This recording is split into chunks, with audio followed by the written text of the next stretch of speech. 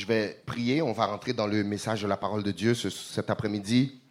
On a un message pour vous. Oui, juste vous dire, le 31 décembre, dites le 31 décembre.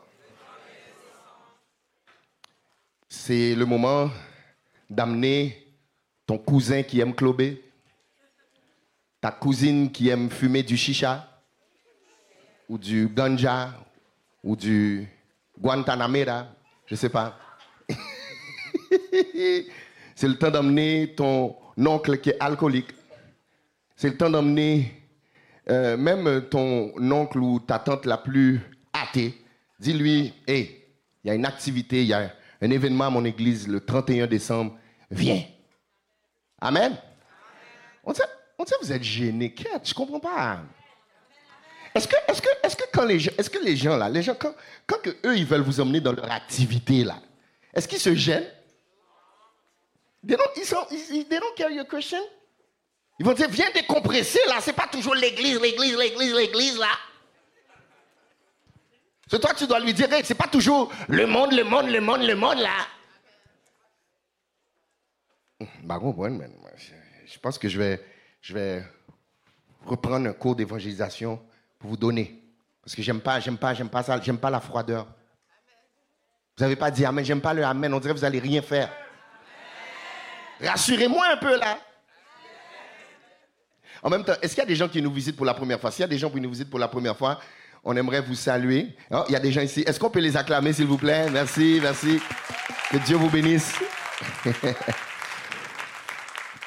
On vous souhaite la bienvenue et que Dieu puisse vous bénir. Si vous voulez, vous pouvez prendre une photo, je ne sais pas, on veut rester en contact avec vous. On ne va pas faire trop de marketing sur vous, ne vous en faites pas. Hein? On veut peut-être juste rester en contact avec vous. Donc voilà, s'il y a des gens en ligne qui nous visitent pour la première fois, juste, voilà, c'est ça, juste prenez une photo, là, puis clic, et puis remplissez le formulaire bien vite. Et puis ça va nous faire un plaisir de vous annoncer un peu ce qu'on fait, puis se présenter. Puis si jamais vous avez besoin de prière, vous avez besoin d'un accompagnement spirituel, vous avez une question quelconque, mais on est là pour vous aider. Et encore une fois, on vous remercie de nous avoir visités aujourd'hui. Amen. Est-ce qu'on peut donner encore une bonne main d'acclamation à notre visiteur ou nos visiteurs qui sont là aujourd'hui? OK. Donc, j'ai un message pour vous. Je ne vais pas être long.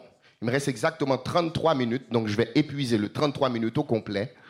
Mais écoutez-moi, parce que je pense que le message que l'Esprit de Dieu m'a mis à cœur pour l'Église, je pense que c'est un message qui est prophétique.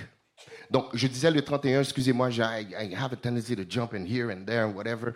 So, le 31 décembre, ça va être à la salle des Îlets. Amen. OK? Donc, la soirée les portes vont ouvrir à 8 heures. Hein, et puis, à minuit, il va y avoir une bombe qui va éclater, une bombe spirituelle. Amen. S'il vous plaît, une bombe spirituelle, s'il vous plaît. Ne faites pas un jiffy avec moi pour dire qu'il y a des pasteurs qui mettent des bombes dans des endroits. C'est pas ça. Une bombe spirituelle. On nous dit bombe spirituelle. Come on. On sent qu'il va y avoir une bombe spirituelle de joie qui va éclater au milieu de nous parce on anticipe des bonnes choses pour 2024. Peut-être que le monde, présentement, il y a beaucoup de gens qui font des prévisions un peu bizarres pour 2024, mais l'Église est là pour donner l'espoir. Touche la personne à côté de toi, dis en 2024, ça va aller. No worries. Dieu est au contrôle, yes. OK. Permettez-moi de prier. Seigneur, qu'il ne sorte de ma bouche aucune parole mauvaise, mais pendant qu'il y a lieu, quelques bonnes paroles qui vont servir à l'édification et qui vont communiquer la grâce à ceux qui l'entendent. Au nom de Jésus, nous avons prié. Amen. Ouais, gars, je vais le faire à la fin. Merci. Il y a une femme qui s'appelle Joni Eareckson qui s'est cogné la tête il y a quelques années en plongeant dans un lac. Et lorsqu'elle a plongé, malheureusement, cette femme est devenue paralysée. Vous savez, il y a des coups qu'on prend sur la tête qui peuvent être fatals. Et aujourd'hui, cette femme, Joni, elle a un ministère mondial.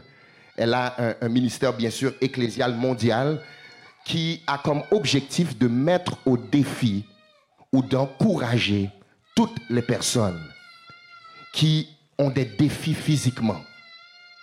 Aujourd'hui, Joni te dirait qu'elle n'est pas prête à échanger quoi que ce soit pour cet accident qu'elle a eu. On aurait pensé que l'accident qu'elle a eu lui aurait fait dire, ah, tu sais quoi, j'aurais aimé que cette chose ne se produise pas dans ma vie, mais elle a dit littéralement qu'elle ne changerait absolument rien.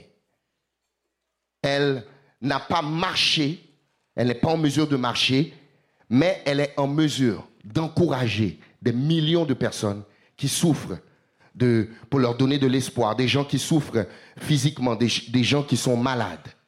Et comme j'ai dit, cette femme a dit dans une entrevue qu'elle ne changerait rien au monde.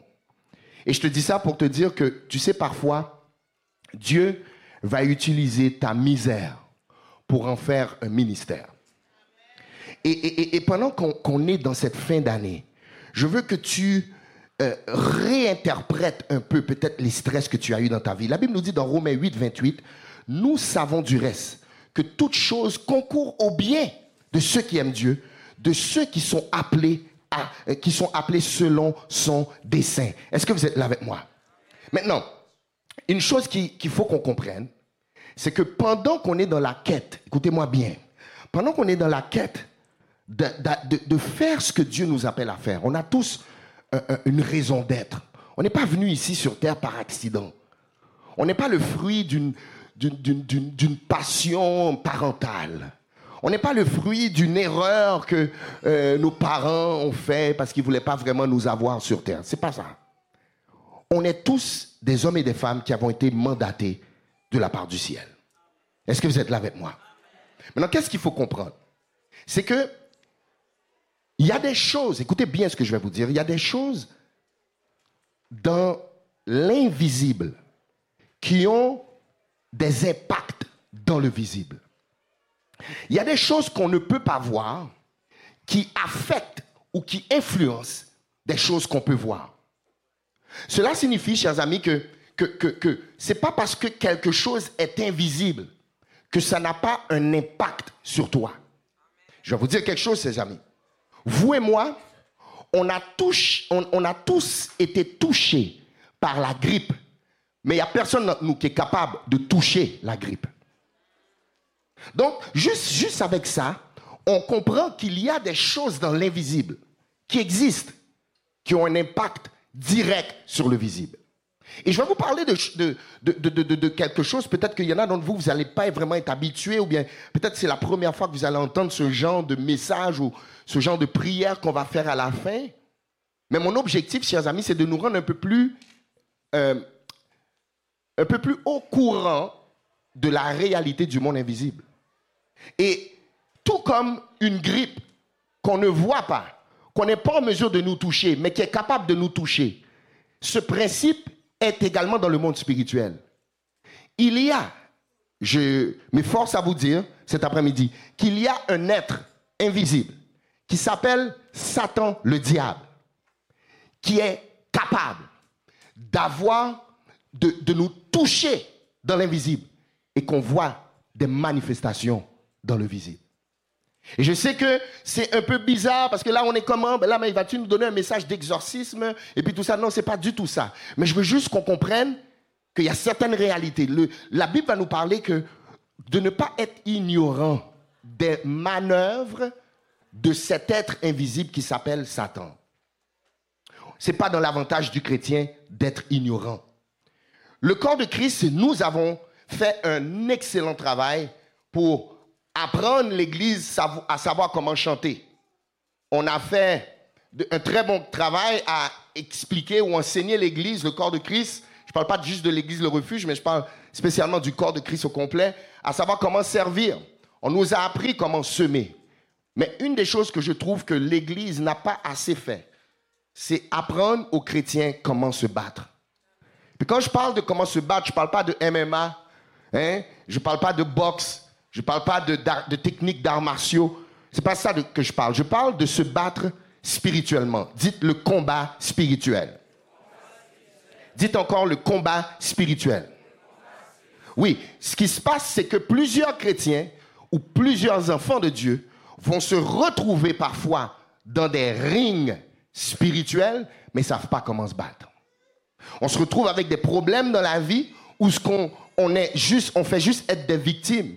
Et je vais vous dire quelque chose, malheureusement, cet être invisible, cet adversaire avec lequel vous et moi, nous avons malheureusement on est en affaire avec lui. Malheureusement, c'est pas parce que tu sais pas comment te battre que lui va pas attaquer.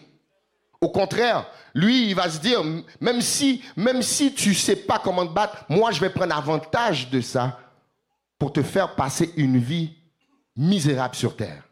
Et lui, il sait, les enfants de Dieu s'en vont au ciel. Mais il dit, moi, je vais m'assurer de leur faire passer la misère sur terre. Et c'est triste parce que nous servons le Dieu qui est venu nous donner la vie en abondance. C'est ce que Jésus va dire lui-même. Il va dire dans Jean chapitre 10, verset 10, il va dire, le voleur ne vient que pour dérober, détruire et voler. Mais moi, je suis venu afin que les brebis aient la vie et qu'elles soient dans l'abondance. Donc, le désir de Dieu, c'est que non seulement qu'on est au ciel, mais qu'on vit une vie d'abondance sur terre. Et quand je parle d'abondance, je veux qu'on pousse la réflexion plus loin. Je ne parle pas nécessairement d'avoir des richesses, des autos, des grandes maisons, et puis tout ça c'est beau. J'ai rien contre ces choses. Mais c'est beaucoup plus quand je parle d'une vie d'abondance. Je parle d'une vie où tout ce que Dieu avait mandaté, tout ce que Dieu a écrit dans le livre qui concerne ta vie, que tu l'accomplisses dans sa totalité sur terre. Et certains d'entre nous, on a été blessés, pas parce qu'on nous a frappés, mais on a été blessés parce qu'on ne sait pas comment bloquer des coups. Je vais répéter. J'ai dit, plusieurs d'entre nous, on a été blessés, pas parce que le diable nous a frappés. On a été blessés parce qu'on ne sait pas comment bloquer en contexte de combat spirituel. Et aujourd'hui, j'aimerais vous montrer comment bloquer des coups. J'aimerais vous montrer comment donner des uppercuts spirituels. J'aimerais vous montrer comment donner des jabs spirituels. C'est le temps pour toi et moi d'apprendre à riposter. Dites, c'est le temps de riposter. Comment dites ça? Dites, touche l'autre personne à côté de toi. Dis-lui, comment? C'est le temps de riposter. Oui, l'ennemi t'a frappé avec toutes sortes de choses. Okay? L'ennemi t'a frappé avec la maladie, t'a frappé avec toutes sortes de choses. Et il y a des choses que Dieu va permettre que tu les vives. Mais il y a des fois, Dieu veut que tu répliques. Et pendant qu'on est dans la fin de l'année, le Seigneur m'a donné un message pour vous. On va lire un texte. Ce message, chers amis, je ne crois pas que c'est un message. Je crois que c'est une prophétie. Et également, je vais être là maintenant, je vais rentrer un peu dans le domaine spirituel. Peut-être qu'il y a des gens qui ne vont pas comprendre un peu ce que je dis, mais ce n'est pas grave, tu n'as pas besoin de comprendre, juste fais confiance à Dieu en moi. Je décrète et déclare que ce message est un avertissement. Un avertissement aux principautés dans les lieux célestes, un avertissement aux démons, un avertissement à Satan, le diable et tous ses acolytes, un avertissement à tous les mauvais esprits qui voudraient venir pour attaquer le peuple de Dieu et les faire reculer. This is not me, this is the word of God. On va aller dans 1 Corinthiens chapitre 2, 1 à 8. Et quelqu'un peut dire, mais Daniel, pourquoi tu prends une approche comme ça? C'est que vers la fin de l'année, je l'ai dit depuis la semaine passée, ou plutôt pendant la semaine, dans l'étude biblique, je sens que l'Église est dans une saison, est dans un temps où on doit combattre. Et l'apôtre Colette nous a un peu orienté vers cela. Elle nous a parlé qu'on est rendu vers la fin de l'année et de faire un inventaire avec les choses que Dieu nous a bénis avec, mais de faire également un inventaire des choses que nous sentons qu'on s'est fait voler. Donc, je veux que tu touches la personne à côté de toi. Maintenant, tu vas dire, mais là, qu'est-ce qu'il y a tout le temps toucher la personne à côté de toi? Mais c'est parce que je veux que tu prêches avec moi. Tu comprends? Touche la personne à côté de toi. Dis-lui, c'est le temps de se battre. Dis-lui ça. Yes. C'est le temps de te battre pour tes enfants.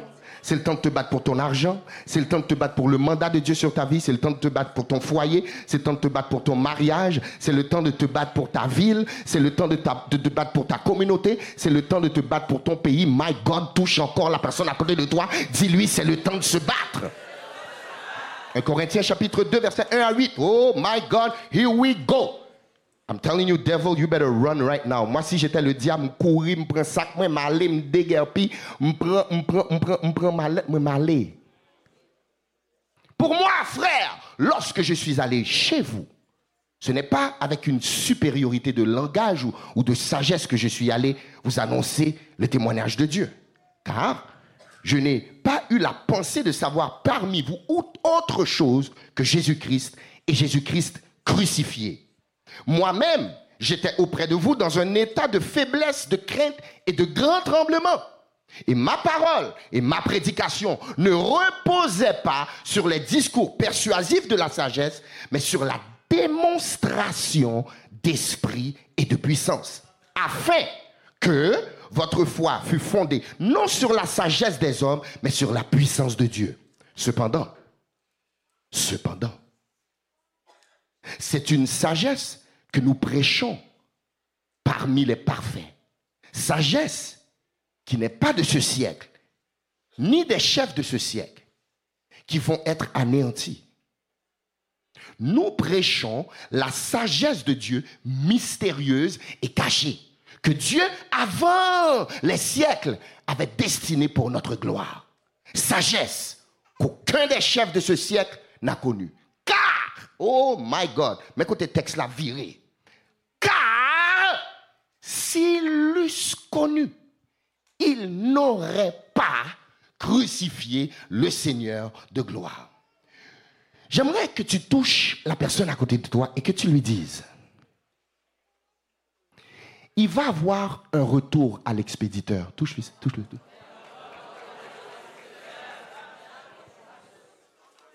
Je ne sais pas qu'est-ce que le diable a envoyé. Je ne sais pas qu'est-ce que le diable a essayé de te frapper. Je ne sais pas c'est quoi le stress qui est venu vers toi. Je ne sais pas c'est quel démon qui est venu t'attaquer. Mais Dieu m'a dit de te dire que le moment est arrivé pour qu'il y ait un retour à l'expéditeur. Ouh! Dites un retour à l'expéditeur. Il y a quelques années, j'ai prêché un message qui s'appelait l'effet boomerang. Je veux reprendre ce titre pour quelques instants. Est-ce que tu peux dire, est-ce que tu peux faire juste ce geste-là, fais comme ça, juste fais, il y a un effet boomerang qui s'en vient. Est-ce que tu es là avec moi? Je ne sais pas c'est quoi l'ennemi a essayé de faire. Mais je veux que tu le dises un peu plus fort. Dites, il y a un effet boomerang qui s'en vient. Oui, peu importe qu'est-ce que l'ennemi a essayé de faire, il faut que tu le dises maintenant pour que les ténèbres l'entendent, parce que je vais te dire quelque chose, ils entendent ta voix. Dites, il y a un effet boomerang. Did you hear, devil? Did you hear? Do you guys hear? Est-ce que vous entendez qu'est-ce qui est en train de se passer? Je décrète et déclare qu'il y a un effet boomerang. Je ne sais pas qu'est-ce que le diable a envoyé, peu importe qu'est-ce qu'il a envoyé. Regardez, tout ce qu'il a envoyé va retourner sur lui. Tout ce qu'il a essayé de te frapper avec va retourner sur lui. Nous entrons dans une saison où il y a un retour à l'expéditeur. Proverbe 22, verset 8, regardez ça. Il me reste 18 minutes. I got time. Come on. Oh yes. Proverbe 22, verset 8, il va dire, celui qui sème l'iniquité, moissonne l'iniquité. Et la verge de sa fureur disparaît. Lorsqu'on parle d'un effet boomerang, les amis, on parle de quelque chose que, par exemple, si c'est dans le négatif, c'est une action hostile, haineuse, méchante, nuisible, qui retourne à l'expéditeur. Maintenant, comprenez bien, chers amis, aujourd'hui, je ne parle pas de retour à l'expéditeur humain. Ne pensez pas que le pasteur maintenant est en train d'envoyer des malédictions sur des gens. Absolument pas. Moi, au contraire, s'il y a des gens, malheureusement, qui ont été utilisés par cet être invisible, je prie que l'effet boomerang tombe sur l'être invisible, mais que la personne visible soit bénie. J'aime le texte parce que le texte dit, le verset 8, il va dire, s'ils l'eussent connu, ils n'auraient pas crucifié le Seigneur. L'apôtre Paul ici nous montre une des stratégies de Dieu. Que lorsque les chefs de ce monde, ça veut dire les esprits méchants, lorsqu'ils ont voulu crucifier Jésus, ils ne savaient pas que le travail qu'ils étaient en train de faire contribuait à l'avancement du Christ. Ils pensaient que crucifier Jésus allait automatiquement anéantir l'impact ou le travail que Jésus faisait. Eux autres, ils pensaient que Hein? Il pensait que tout ce que Jésus avait fait allait être anéanti par sa mort. Mais c'est le contraire qui est arrivé. Vous savez, des fois, il y a des attaques que l'ennemi envoie. Des fois, il aurait pensé que lorsque tu avais perdu ton emploi, tu allais perdre ta tête. Oui, il y a des femmes qui peuvent dire amen ici. Il y a des femmes qui peuvent dire, oui, l'ennemi pensait que lorsque j'allais passer par ce monsieur-là qui m'a laissé avec 3 enfants, oui, avec 4 enfants, il pensait que j'allais perdre la tête. Ah, mesdames, nous ne pas dire amen. Je ne vous comprends pas. La Bible va nous dire, dans Exode, il va dire, plus on accablait les enfants de Dieu, plus ils multipliaient. Moi, je ne comprends pas pourquoi le diable ne lit pas la Bible. Moi, je ne comprends pas pourquoi il ne lit pas la Bible. Il devrait lire la Bible. Parce que plus tu nous attaques, plus on multiplie. Plus tu nous attaques, plus on va avoir un impact. My God. C'est-à-dire, il faudrait que tu nous laisses tranquille. Mais il ne comprend pas, il y a une tête dure. La Bible nous dit, plus on accablait le peuple d'Israël, plus il multipliait. Dites, c'est le temps pour moi de multiplier.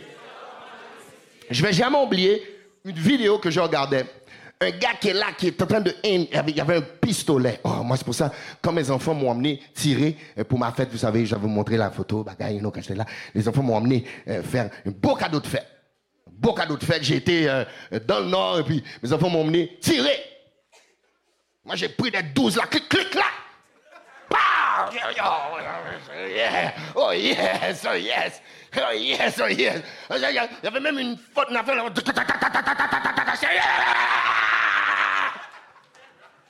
J'étais comme Al Pacino là dans le film là. Nous pas qu'on filme ça, même. Scarface. I roll the way! J'ai pris toutes sortes de vidéos. Je ne pourrais pas montrer ces affaires-là, sinon ils vont s'arranger pour garder ça sur le net puis dire voici un pasteur fou. Mais je ne vais jamais oublier lorsque j'ai vu un homme qui est en train de viser pour tirer. Et lorsque l'homme il a crié, il était là, il était cac. Puis il est là pour viser. Puis quand il arrive pour tirer, bah! Les amis, il y a eu un effet boomerang. Au lieu que la balle soit tirée par en avant, elle a éclaté dans son visage.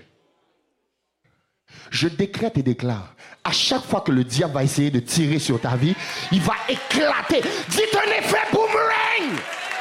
Aïe, Daniel, il ne faut pas que tu t'excites. Tu vas faire peur aux gens. Reste tranquille.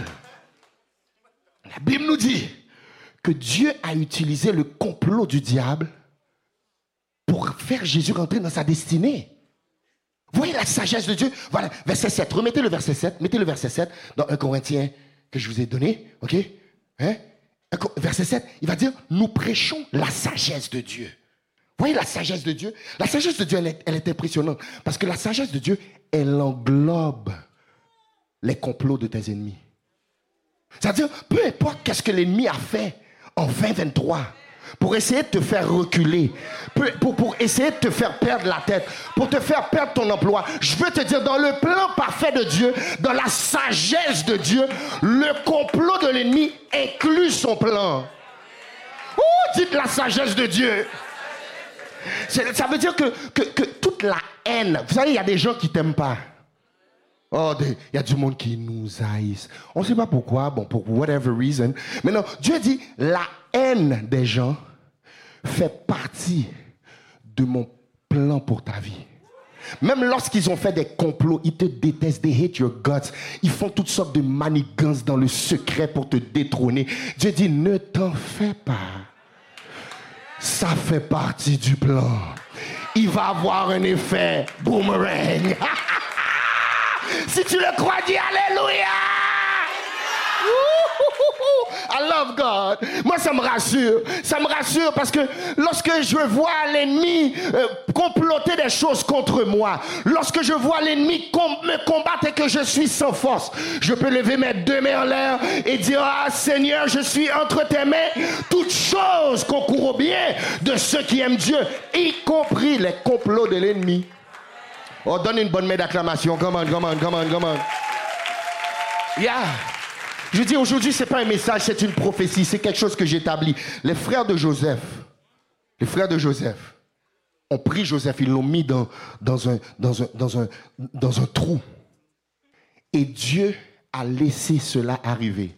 Parce que c'était grâce à cette trahison que Joseph a pu se retrouver quelques années plus tard dans le palais pour bénir ceux qui l'avaient mis dans le trou. J'ai dit, il va avoir un retour à l'expéditeur. Est-ce que tu es là avec moi? Là, les frères de Joseph étaient frustrés contre lui. They hated the kid.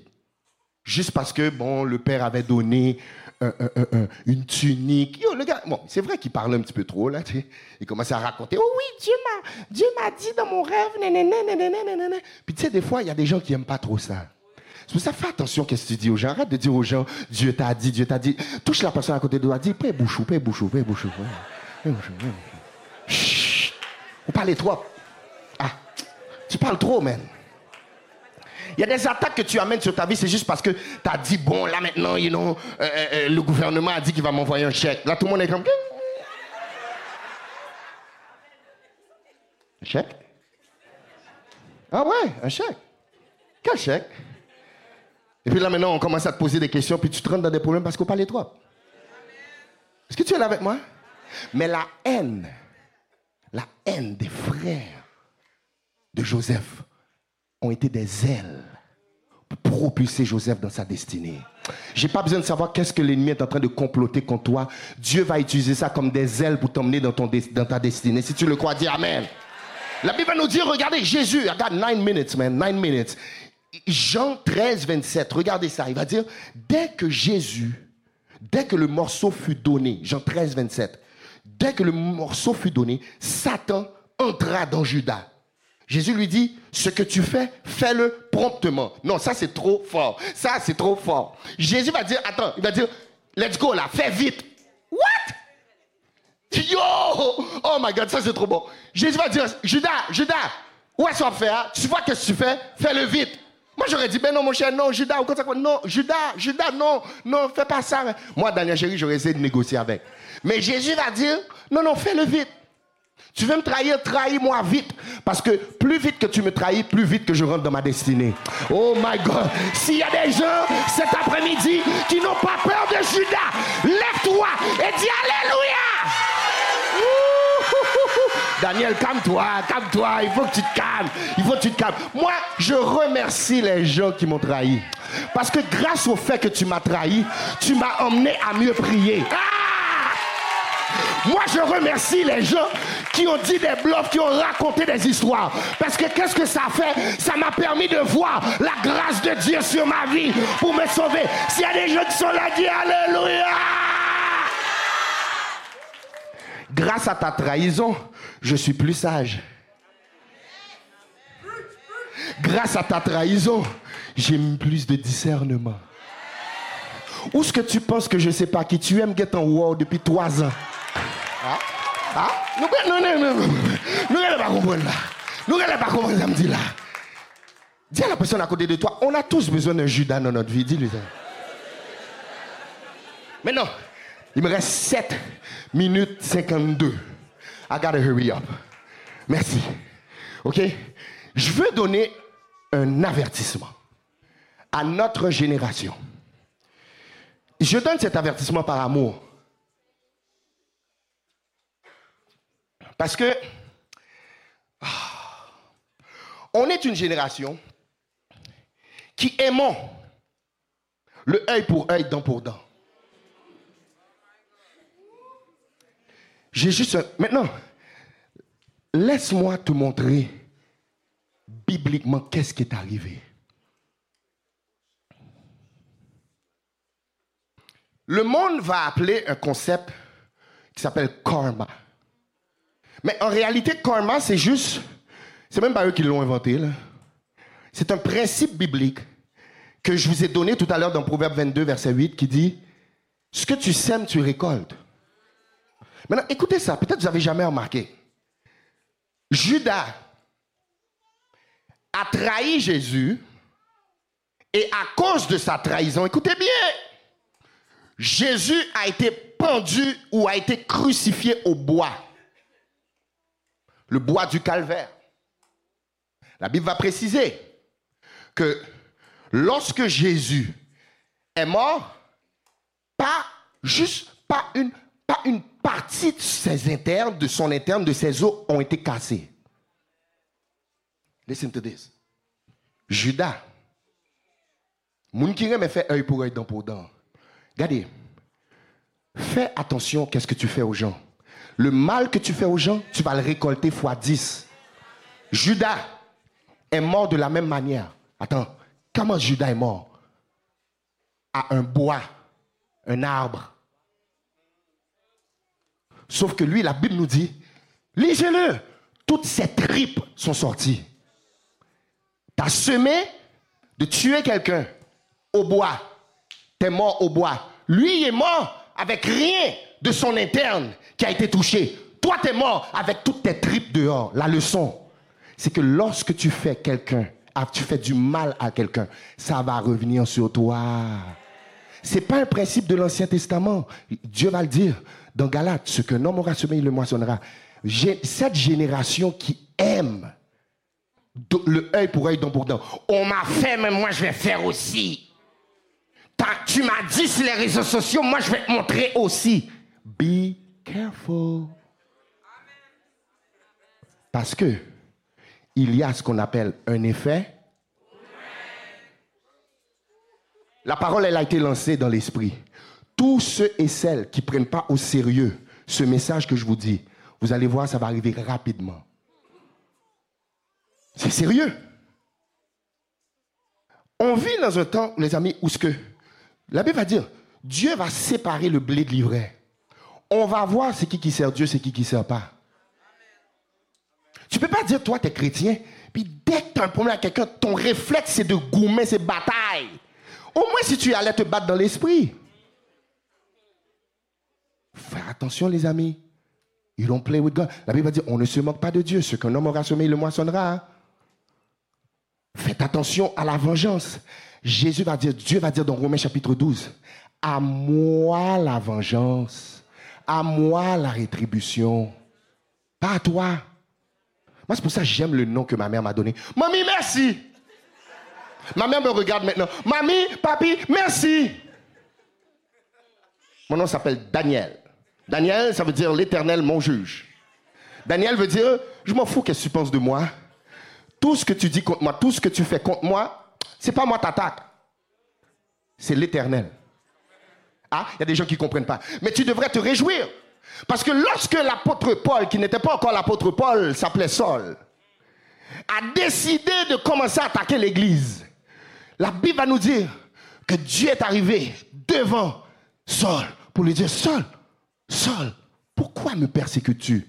Mais je ne comprends pas. Jésus, tu es dans le ciel. Saul, il est là sur la terre en train de persécuter l'église. Comment qu'il te persécute toi? Parce que lorsque tu touches l'église, tu ne touches pas l'église, tu touches Christ. Donc s'il y a des gens qui demeurent sous l'abri du Très-Haut, qui reposent à l'ombre du Tout-Puissant, laissez-moi vous entendre donner quelques expressions de joie et de bénédiction. Parce que là, ça m'inquiète la façon que vous êtes silencieux. Si c'est toi, crie Alléluia! Dites l'effet boomerang. Ouais. Pendant que les musiciens s'approchent, like I said, it's not a message. Il me reste 2 minutes 44. I gotta go. David n'a pas fait tomber Goliath, ou n'a pas tué Goliath avec sa fronde. David a tué Goliath avec la propre épée de Goliath. Goliath est venu avec son épée. Il est venu avec son épée pour tuer David. David avait une fronde. Vlaum. Il a envoyé la pierre. La pierre a frappé son front. Boum, il est tombé. Et vous savez, c'est les Haïtiens. Moi, j'avais vu une vidéo l'autre jour. Il disait comme ça. Ils ont interviewé un gars qui s'est fait frapper par un autobus. Et il a dit, bon, c'est arrivé, c'est que là, il y a eu un monsieur là qui est arrivé. Et puis après ça, le chauffeur, bip. Et puis après ça, l'autre, boum. Et puis après ça, j'ai entendu. Et puis, piou. Donc moi j'explique l'histoire de Goliath comme ça. David a lancé une roche là, et puis la roche a frappé son front. T'as entendu? Boum. Après ça, on a entendu Goliath tomber. Biou. Et puis après ça, David est venu, et puis il a pris l'épée de Goliath, et puis il a arraché la tête de Goliath. Tout ça pour te dire, mon frère, ma soeur, qu'il y a un effet boomerang. Tu n'as pas à t'inquiéter, tu n'as pas à promener des regards inquiets. Pendant que tu es de la fin de l'année, il y a un effet boomerang. Dites un retour à l'expéditeur. Come on. Yes. So, listen. Quelqu'un peut dire, oui, mais Daniel, pourquoi Dieu a permis qu'il brise mon cœur comme ça? Pourquoi Dieu a permis que je perde mon emploi comme ça? Seigneur, pourquoi tu as permis que je perde mon véhicule comme ça? Seigneur, pourquoi tu as permis qu'on m'humilie comme ça dans le divorce? Dieu dit, listen, ça va retourner à l'expéditeur. Ça va retourner à l'expéditeur. La Bible va nous dire, toute arme forgée contre toi sera nulle et sans effet. Il a dit, toute arme forgée, Ésaïe 54, verset 17. Toute arme forgée contre toi sera nulle et sans effet. Vous savez qu'est-ce que j'aime avec le texte? Mettez-le, Ésaïe 54, verset 17, rapidement, guys. Ésaïe 54, 17. Il dit, toute arme forgée. Ça veut dire, Dieu n'a pas dit que l'arme ne va pas se faire. Toute arme forgée contre toi sera nulle et sans effet. Mais l'arme va être forgée. L'attaque va venir. Et Dieu te dit, la manière que tu répliques, la façon que tu bloques, c'est en disant qu'il y a un retour à l'expéditeur. Est-ce que tu es là avec moi? Il n'a pas dit que les méchants n'allaient pas parler. Il n'a pas dit que les calomniateurs n'allaient pas parler. Il n'a pas dit que ceux qui faisaient la médisance n'allaient pas faire la médisance. Il n'a pas dit ça. Il n'a pas dit que tu n'allais pas pleurer. Il n'a pas dit que tu n'allais pas être blessé. Il a juste dit, peu importe l'arme qu'ils ont forgée contre toi, elle ne va pas avoir d'effet. Dites sans effet. Je sens une onction de victoire pendant qu'on est dans la fin de l'année. Dites victoire au nom de Jésus. Je décrète et déclare que le diable va regretter de t'avoir attaqué. Oh yes, il va regretter. Tout ce qu'il a, c'est lui qui va avoir le fusil qui va éclater en plein son visage. Il va avoir un boomerang qui va se faire. Il va avoir tu vas voir, avec cette attaque, Dieu te dit, il va t'emmener à un meilleur endroit que où tu es. Au nom de Jésus. Au nom de Jésus. Je veux qu'on fasse quelque chose de spécial. Si ce message t'a touché, si tu sens que this is for you, puis peut-être il y a des gens qui m'écoutent, peut-être tu dis, mais Daniel, moi, j'ai pas vraiment de problème, j'ai pas de gens qui m'attaquent, je sens pas vraiment. Vous savez, des fois, le diable t'attaque, puis lui, il reste dans l'anonymat. C'est ça qu'il veut. Il est le prince des ténèbres. Il ne veut pas être identifié. Fais-moi confiance. Puis peut-être que toi, maintenant, tout va bien dans ta vie, mais je vais te demander de prendre ce message à crédit. Parce qu'à un moment donné, ça risque d'aller mal. Et c'est pas quand tu es rendu dans le ring, comme je disais au début, que c'est là maintenant que tu ne sais pas comment te battre et puis bah, on te frappe là, bah, on te frappe là, bah, on te frappe là. Pourquoi? Parce que you don't know how to fight. Donc si ce message t'a touché, je veux que tu te mettes sur tes pieds. Alléluia. Parce que Dieu est un Dieu tout-puissant, je ne serai jamais vaincu. Et parce que Dieu est un Dieu tout-puissant, je ne serai jamais vaincu. Oh oui. Et parce que Dieu est un Dieu tout-puissant, je ne serai jamais vaincu. Déclare-le. Et parce que Dieu est le Dieu tout-puissant, je ne serai jamais vaincu. Déclare-le. Et parce que Dieu est le Dieu tout-puissant, c'est simple. Je ne serai jamais vaincu. Oh, oh, oh. Et parce que Dieu Dieu tout-puissant. Amen. Je ne serai jamais. On va le répéter encore une fois. Et parce que Dieu, chantez avec nous l'assemblée. Est le Dieu tout-puissant. Je ne serai jamais. On va juste chanter ça comme ça. Déclare-le. Et parce que Dieu, c'est une déclaration de foi que tu fais. Oh, je ne serai jamais vaincu. Établis-le dans ton atmosphère. Comment? Et parce que Dieu est le Dieu tout-puissant. Alléluia. Oh, je ne serai jamais vaincu. déclare-le comme quelqu'un qui croit. Parce que Dieu est le Dieu tout-puissant. Alléluia. Je ne serai jamais vaincu. Oh, et parce que Dieu est le Dieu tout-puissant. Amen, amen. Je ne serai Gloire à Dieu, gloire à Dieu. jamais vaincu. Parce que Dieu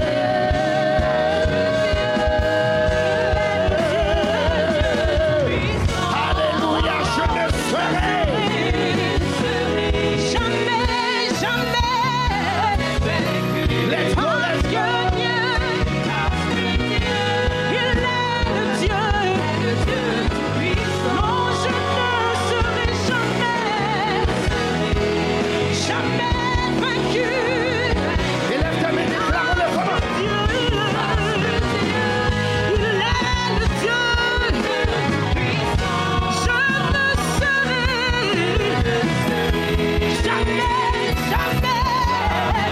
Déclare-le.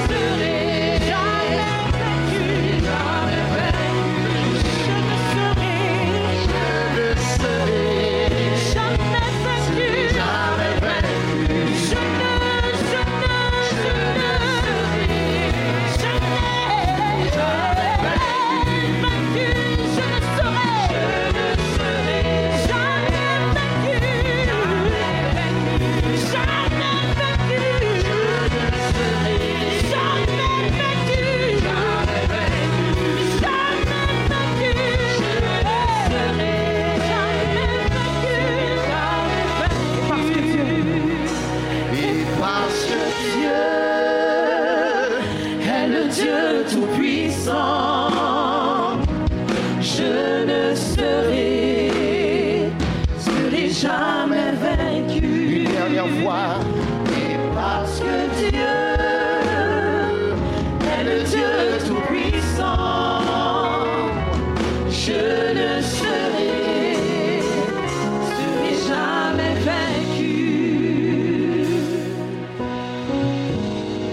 diable est un menteur. Exalterai Jésus. Bonne parole rapide. Jamais vaincu. Comment, yes. Je serai jamais vaincu. Comment? Le diable est un menteur. Depuis le commencement. J'exalterai Jésus. Oh, yeah. Je serai jamais vaincu. Je ne serai jamais vaincu. Je serai jamais vaincu. Le diable est un menteur. Le diable est un menteur. J'exalterai. J'exalterai Jésus. Je ne serai jamais vaincu. Je serai jamais vaincu. Jamais, jamais, jamais, jamais. Je serai jamais vaincu. Le diable est un menteur. Le diable est un menteur. J'exalterai. J'exalterai Jésus. Oh oui. Je ne serai jamais vaincu. Oh my God. Élève sa voix et déclare. Yes, le diable est un menteur. Le diable est un menteur. Oui, oui, oui, oui, oui. Je ne serai. Je serai jamais vaincu. Oh, oh. Je serai jamais vaincu. Le diable est un menteur. J'exalterai. J'exalterai Jésus. Je ne serai. Je serai jamais vaincu. Oui, je ne serai. Le diable n'est pas ce chant, déclare le diable. Le diable est un menteur. Oh oui. J'exalterai Jésus. Je ne serai. Je serai jamais vaincu. Je ne serai. Je serai jamais vaincu. Je ne serai. Je ne serai. Je ne serai. Je ne serai. Je ne serai. Je ne serai. Je ne serai. Je ne serai. Je ne serai. Je ne serai. Je ne serai. Je ne serai.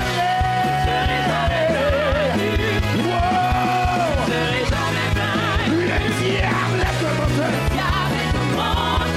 J'exalterai.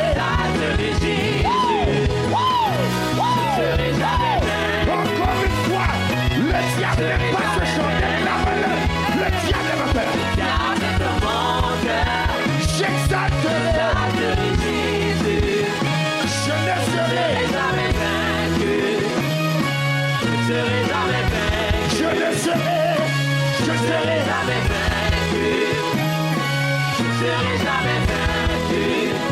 Alléluia. Une dernière fois, je ne serai. Je ne serai jamais vaincu. Hey, hey, hey, hey, hey, hey, hey, hey, hey. Le diable est menteur. Oh, je ne serai. Yeah, yeah. Le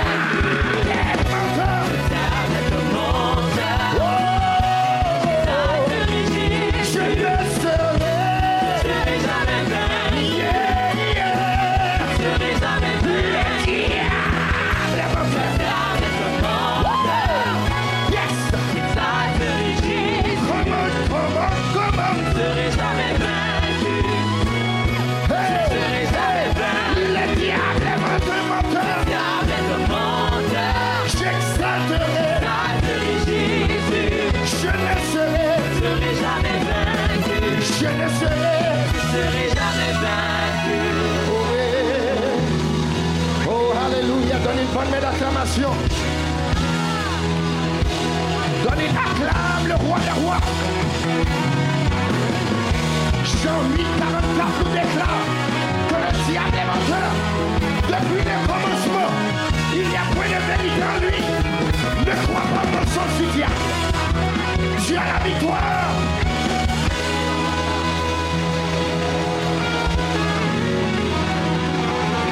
Alléluia. Rabakasataka rababayaka. Rokosoko rokosikelele. Rebekete. Hey. Makataka rakashia. Wow. Oh my God. Il y a une option qui est libérée. Cet après-midi, pour la victoire, tu vas marcher la tête haute. Ne marche pas la tête baissée. L'Éternel est avec toi. Le diable est un menteur. Il y a un effet boomerang. Il y a un retour à l'expéditeur. Dans le nom de Jésus, laissez. L'une des choses, l'un des secteurs que l'ennemi, listen to what I'm about to say, on va conclure le service. Il y a un des secteurs que l'ennemi veut absolument voler, les amis. C'est le secteur des finances. L'ennemi veut te faire penser que quand tu es généreux dans l'église, l'église prend, puis toi tu es perdant. C'est pas vrai. Je veux t'encourager cet après-midi à être fidèle.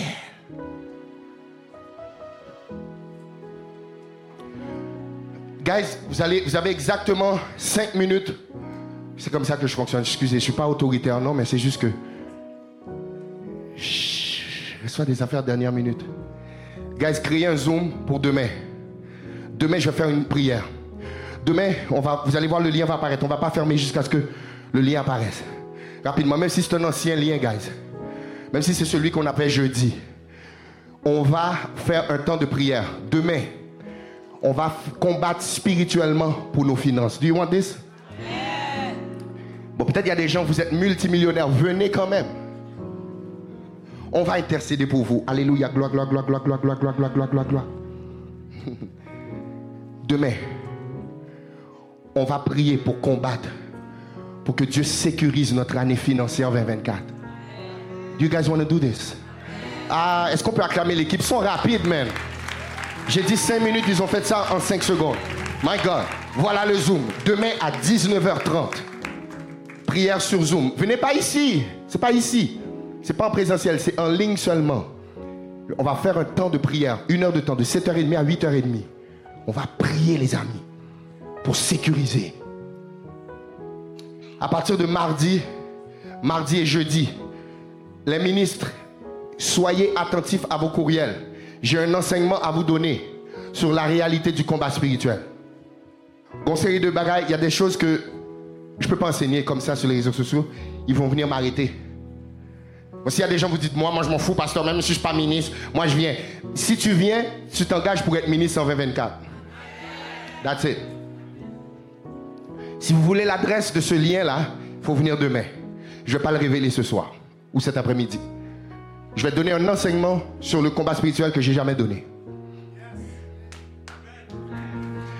Je suis à l'école, vous savez, je suis à l'école et puis on m'a demandé de faire un travail. On m'a demandé de faire un travail, de faire une étude sur le monde invisible.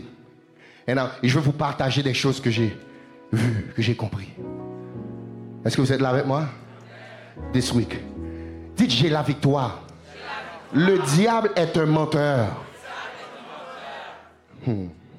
Yeah. So, donnez, les amis. Donc, voilà, on a mis le lien Zoom. Now, mettez le lien pour que les gens puissent donner. Je vais vous donner l'opportunité d'être généreux. Guys, you know what? Je prie que Dieu te donne maintenant des yeux spirituels pour que Dieu puisse te montrer dans l'esprit qu'est-ce qui sort de ma bouche pour que tu comprennes. Le pasteur n'est pas en train de nous manipuler. Il parle de son fond, du fond de son cœur. Je sais que ce n'est pas un message qui est populaire, je le sais. Mais on va continuer à prêcher l'évangile. Les amis, on ne va pas vous le cacher. On a besoin de vos dons. On a besoin de votre générosité. On a besoin que vous fassiez des sacrifices avec nous pour qu'on puisse faire l'œuvre de Dieu avancer. Vous êtes là avec moi? Je vais exhorter tous ceux et celles qui, ça fait peut-être 3 mois que tu étais fidèle, mais là maintenant tu as arrêté. Il y en a d'autres, ça fait 2 mois. Il y en a d'autres, ça fait 1 mois. Peu importe. Il y en a d'autres, ça fait 1 an. Il y en a d'autres, ça fait 3 ans. Peu importe. Peu importe. C'est pas trop tard pour bien faire. Termine ton année en force. Dieu veut te bénir. Tu ne peux pas envoyer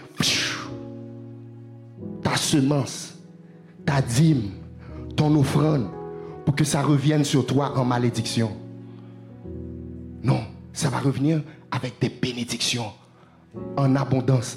Pendant que tu lances ta semence comme un boomerang, pendant qu'il s'en va, il ramasse des grâces, grâce, ça revient sur toi avec multiples grâces. Est-ce que vous êtes là avec moi? Je vais vous mettre Galates, mettez-moi Galates 6, verset 7. I'm just going to read this. I'm going to pray. I'm going to let you guys go. Merci de votre patience. Galates 6, Verset 7, guys. S'il vous plaît. Gloire à Dieu. Gloire à Dieu. Gloire à Dieu. Ok. Ok. Ne vous y trompez pas. On ne se moque pas de Dieu. Voyez? Ce qu'un homme aura semé, il le moissonnera aussi. Verset 7 et 8, il dit, on continue jusqu'au verset 9, celui qui sème pour sa chair moissonnera de la chair la corruption, mais celui qui sème pour l'esprit moissonnera l'esprit de l'esprit la vie éternelle. Verset 9. Regardez ça, ne nous lassons pas de faire le bien. En d'autres mots, arrête pas de faire ce que la parole de Dieu te dit. Arrête pas d'être généreux, car nous moissonnerons au temps convenable. Mais regardez la condition. Si nous ne nous relâchons pas. Je ne sais pas si ça s'est déjà arrivé. Tu t'attendais pas. Benz, où sont hommes de famille, où sont hommes de Dieu, où vivent ça déjà? Tu t'attends pas même à ce cob-là. Et puis tu regardes ton compte. Et puis tu vois plus 7300. Je ne sais pas pour qui, mais grab it right now. Je déclare un plus 7300 dans ton compte. Ceux qui ont la foi vont le recevoir. Vous allez le voir apparaître. Je n'ai pas besoin de savoir comment, je n'ai pas besoin de savoir quand, pour qui ça. Je décrète et déclare un dépôt de 7300. Ben, vous recevez ça. Puis là, avoue que comme ça, yo douce. Dis en pile, yo m'baiser yo tando. Oui. Comme ça, yo douce, pour qui ça? Parce que ça vient d'un moment que tu ne t'y attendais pas. Je décrète et déclare pendant le mois de décembre. Il faut que Dieu va faire des choses que tu t'y attends pas. C'est un soudain, c'est un tout à coup que tu vas voir une bénédiction rentrer dans ta vie. Si tu le crois, dis Alléluia. Moi, mon exhortation pour vous, ne nous lassons pas de faire le bien, car on va moissonner au temps convenable. Amen. Seigneur, voilà, j'ai dit ce que tu m'as dit de dire. Seigneur, voici, Seigneur, ton peuple qui est là. Nous les bénissons aujourd'hui. Et je décrète et déclare, comme tu me l'as dit, Seigneur, qu'il y a un retour à l'expéditeur. C'est notre prière, c'est notre confession. C'est notre parole aujourd'hui. Dans le nom de Jésus, nous avons prié. Maintenant que la paix qui surpasse toute intelligence puisse demeurer dans les pensées et dans les cœurs jusqu'au retour du Seigneur. Je déclare que le bonheur, la grâce, nous accompagneront tous les jours de notre vie et nous habiterons dans la maison de l'Éternel jusqu'à la fin de nos jours. Au nom de Jésus, nous avons prié. Amen. Chers amis, on vous attend mercredi, demain encore une fois. On va le mettre sur les réseaux sociaux, right guys? Ok. Demain, 7h30, prayer. Tu es fidèle.